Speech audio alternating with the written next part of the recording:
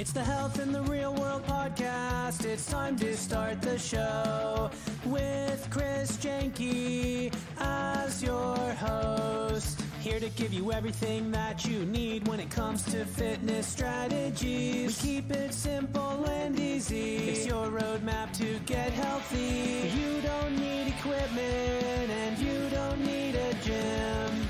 Just the right strategies to get you fit and trim. The Health in the Real World podcast is sponsored by... When I was just 14 years old, I threw out my back. When I was 24 years old, I began to learn about simple, gentle exercises and stretches that could systematically restore movement when your back pain is being caused by sedentary lifestyle. 4 workouts to ease muscle tension and develop core strength. Workout number 1 is the easiest. Workout number 4 is the hardest. You systematically progress yourself through this. This book has been amazing for so many people. I've gotten so much feedback about it, about how it has literally just changed people's lives. This is the book to get. Check it out. It's on Amazon. Help, I Threw Out My Back.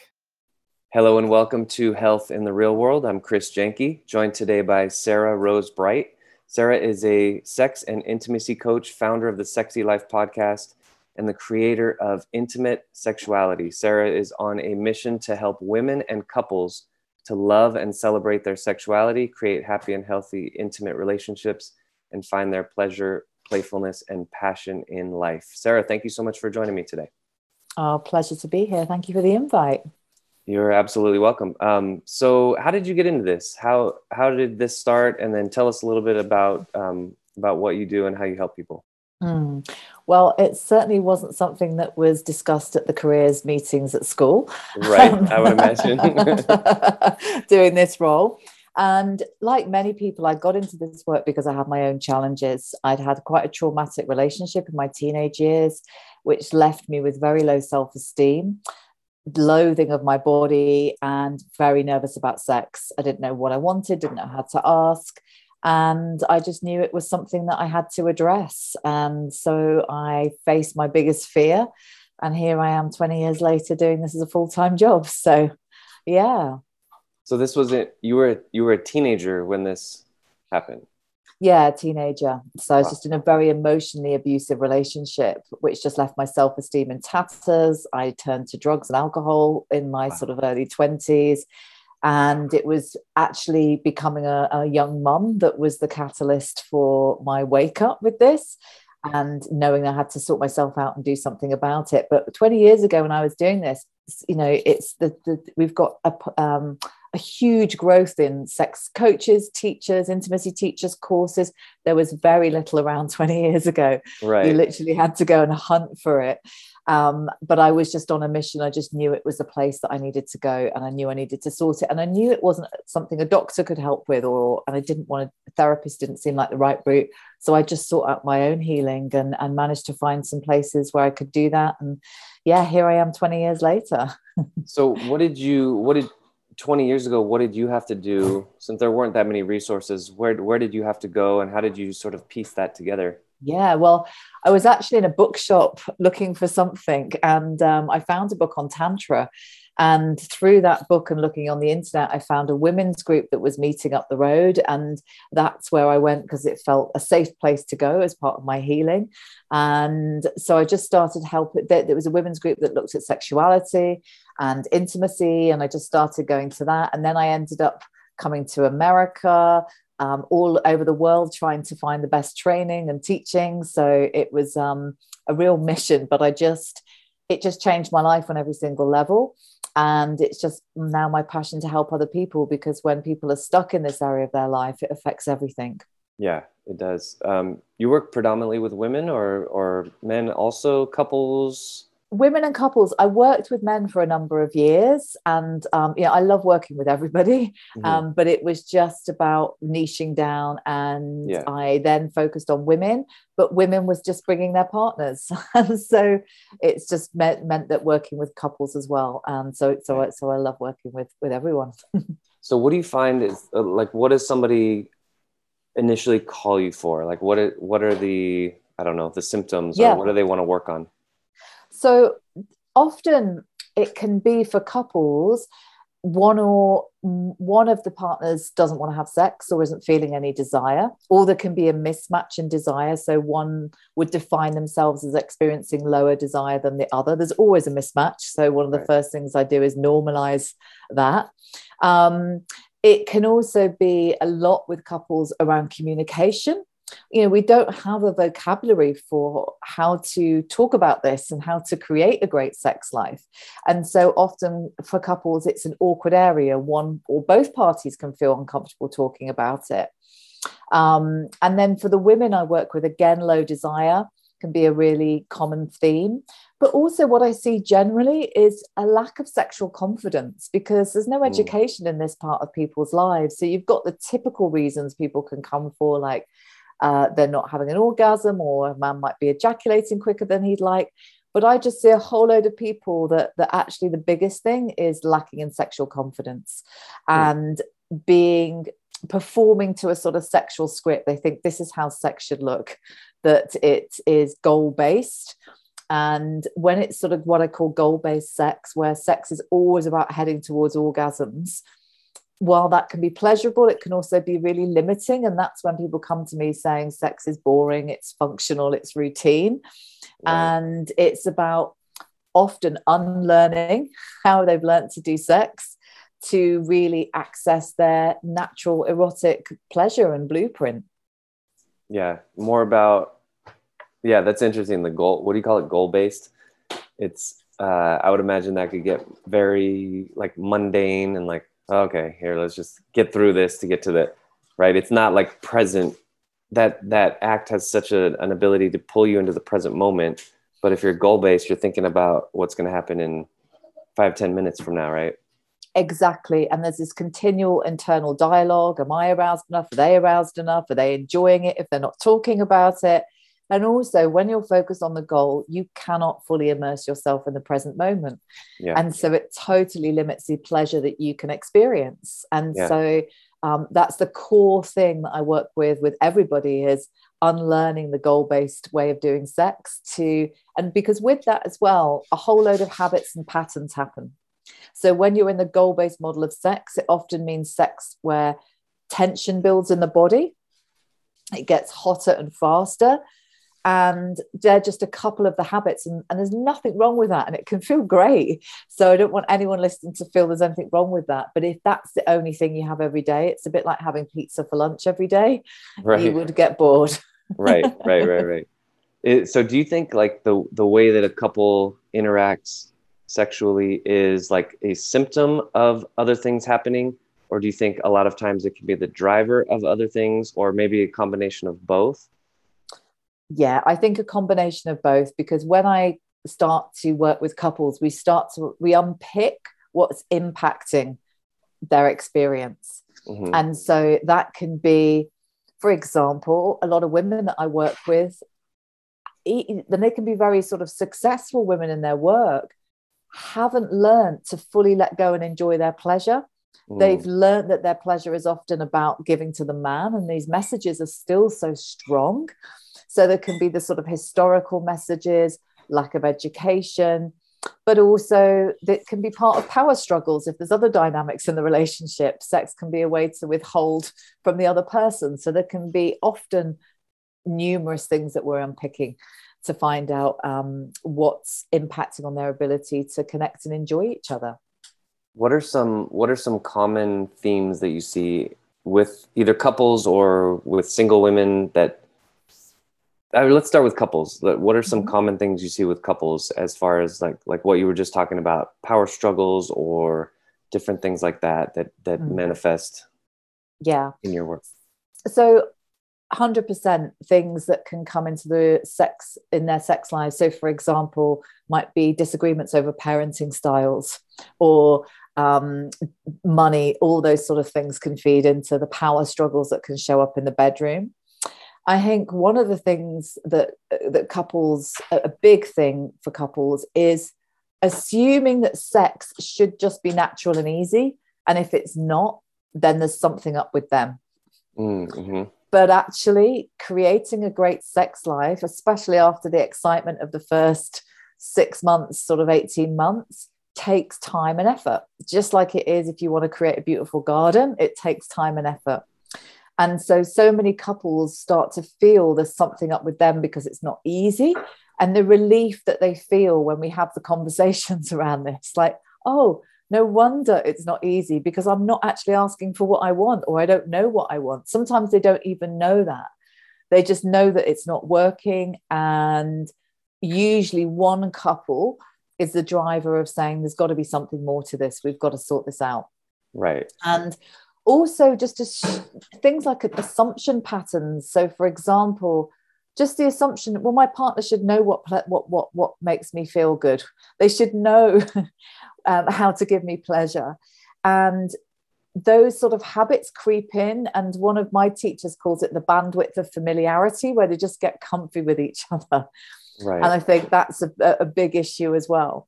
So there's just so many patterns that couples get into that can just affect their ability. And also another thing is the myth that it should just all be spontaneous. And if it's not, again, there's something up with them. But, you know, if couples didn't plan to go to work, they wouldn't go. And actually, sometimes for resurrecting their sex life, that's what needs to happen, is to plan it in. Because we're just so busy these days, and it needs to be put in the diary. Yeah, that's interesting. Yeah, it does affect so many other things, right? So what, I guess my next question was like time frame. Like someone comes in to see you, they realize, say one example of what you were just talking about, they are not either aware of what they want, or they're not expressing what they want. And then you help them uncover this. What's, I mean, I know everybody's different, but what's kind of a time frame that you've seen, like, oh, so-and-so comes in and we talk for this much time and they realize this? Like, what are some typical outcomes that you've seen? So, well, time frames, because there's usually more than that as well. And so time frames, I usually work with couples for around 4 months. So it's around 8 sessions to really unpick all of this. And so that they have the tools to talk about it in a way that feels generative and creates connection rather than distance, that they can navigate some of the icky stuff when it comes up. And they also can have the tools to create great pleasure going forward. And so it might be unraveling dynamics that happen. And so I play a lot of intimacy games with the couples that I work with.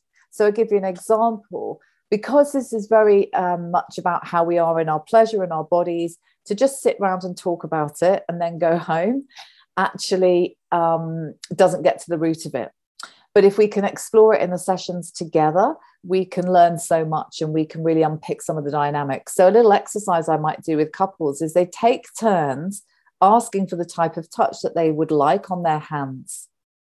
And that alone can be mind-blowing for some of the couples when they realize they don't know how to speak, or they feel awkward asking for what they want, or they are so trying to get it right that it's just not natural when they're giving. You know, there can be all sorts of dynamics that can unpick there. And so those sort of exercises are really, really powerful. And so we work on the sort of, on the different levels, the thoughts, the beliefs that are happening, the feelings, the emotions, and then how to access more pleasure. Because when we're just heading towards orgasms all the time, we experience pleasure in quite a narrow bandwidth.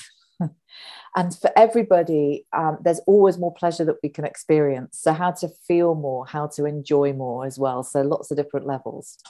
That's interesting. That's an interesting analogy, like a narrow bandwidth. Because it's like you're almost going in knowing that, okay, this has to happen, then this, then it's like very predictable, right? That is kind of a recipe for boredom, right? Yes. It's like you go in with the script. All right, yeah. We're going to do this, this, and this. And I already know how this movie ends. So yeah, good, right? Absolutely. So couples either have what some couples might call like duty sex, where they just show up to tick that box, or they just find ways to avoid it altogether. So, but with the couples I work with, there's just relief of like, oh, there's another way to connect here, and it's not that complicated, but we just don't have the tools for it, and we also don't have the reference points for it.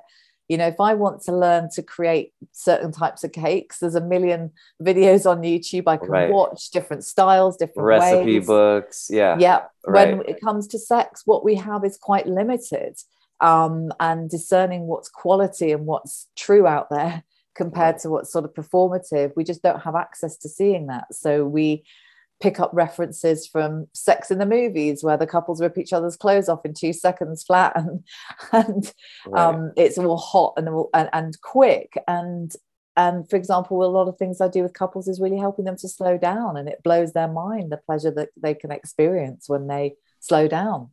Yeah. And like you said, when you were growing up, it's not like the career counselor pulled you aside and said, "Hey, Sarah, here's an option that I think you might be good at." It's like, that this is it's only very recent that we can even talk about this, right? So actually, that's a good segue. Speaking of talking, what's the format of your podcast? Like, what is that like? What do you address? How long are they? How often do you put them out? So I only launched it 8-9 weeks ago. Actually a little bit longer, and it's called the Sexy Life Podcast, and it's around positive sex intimacy education, but also wanting to broaden it out because there's other things that impact on our ability to have a really pleasurable life, like our relationship with money, our health, all those sort of things. And I have invited some, from my career of doing this for 20 years, met so many incredible people. And I forget that we have mind-blowing conversations that, for everyday people that really are mind-blowing, but to me it's quite ordinary because it's what I do all the time. Right. And so I just wanted to capture some of these conversations and put them out there. And so I've been having conversations around orgasms, desire, intimacy, couples, relationships, all sorts of different things. And so they're around an hour each episode because I want to sort of have time to go deep with them. And they come out every Monday. Every Monday. Nice. Yeah. Well, that's interesting because I've experience a similar thing to what you were just talking about, but with fitness. It's like I'm talking about fitness and workouts and this muscle, that muscle all day long. And, people are like, how does this just roll off your tongue so fast? I'm like, well, it's the 10,000 hour thing. So what have you found? I know you mentioned you were in kind of an abusive relationship in your teens and that, so you're sort of doing, I guess, therapy maybe on yourself. I don't know if therapy is the right word, but I got into the specific type of fitness that I do because of the same reason. Like I threw out my back, excuse me. And so now I do core training, right? So I had to figure out my own situation. So do you find that working with people through these things, you're able to get even more crystal clear distinctions? And have you seen that affect your own personal life, your own romantic life? And, because you just have all this, right? All this knowledge, and it keeps coming. Yeah, it's just an ongoing journey. And I say to people around sex and intimacy, it's lifelong learning, not only the sexual skills, but we don't get taught the skills on how to relate. And most of us aren't raised with, a lot of us are not raised with role models around great intimacy. And we're at a time in history where we've got more choice in human relationships than ever before. And so for me, it's just ongoing learning. And I'm now just, in perimenopause, and, whether it's having children, whether it's stress at work or injuries, you're going to have these different life stages that change how you experience your body, your pleasure, all of these things. So for me, I'm continually learning, refining, and also I'm a human being. I share my journey and my challenges openly as well. So, for example, 2 or 3 years ago, I had a prolapse, which is, when an organ drops. And so for me, it's talking about my real life as well, and the changes that I have, and all I'm learning and picking up all the time is super important. So, yeah. Right. Do you know of anyone who does the equivalent of what you do for men specifically? Like if a man was listening to this and they wanted to talk to somebody? Yeah, no, absolutely. So let me have a think. Well, I have a friend, Rebecca Lowry. She runs something called the Sexual Alchemy Podcast, which is all about men's issues. She works and specializes working with men. And so I think she'd be a good place to start. And there's a year's worth of episodes there on all sorts of different subjects and topics. Nice. Awesome. That's cool. Yeah, this is a very important, sorry, I lost my train of thought a little bit. This is a very important discussion, I think. And like we were talking about, this has not been discussed out in the open for very long. And I was just kind of imagining, when I was a kid growing up, and a lot of boys do this, they copy their dads, and I'm sure, a lot of girls copy their moms, but like, you can't copy them on that. You may copy them on like, oh, my parents hug each other, but you're not privy to what's happening in the bedroom. So this is like one of those things that, there's a certain degree of independent exploration as a young adult. And then as we mature, that this is great that you're helping people with this as well, though. And the independent exploration can be really stunted by interactions with the parents. So, for example, or caregivers. So, for example, pretty much everybody's got stories of growing up, and whether it's they found dad's porn mags, or mum caught them doing something and shouted at them, or they dressed a certain way, or they tried to have a conversation and it was shut down. And so we have all these experiences that on some level tell us that there's something wrong about this, or it's to be done in secret, in shame.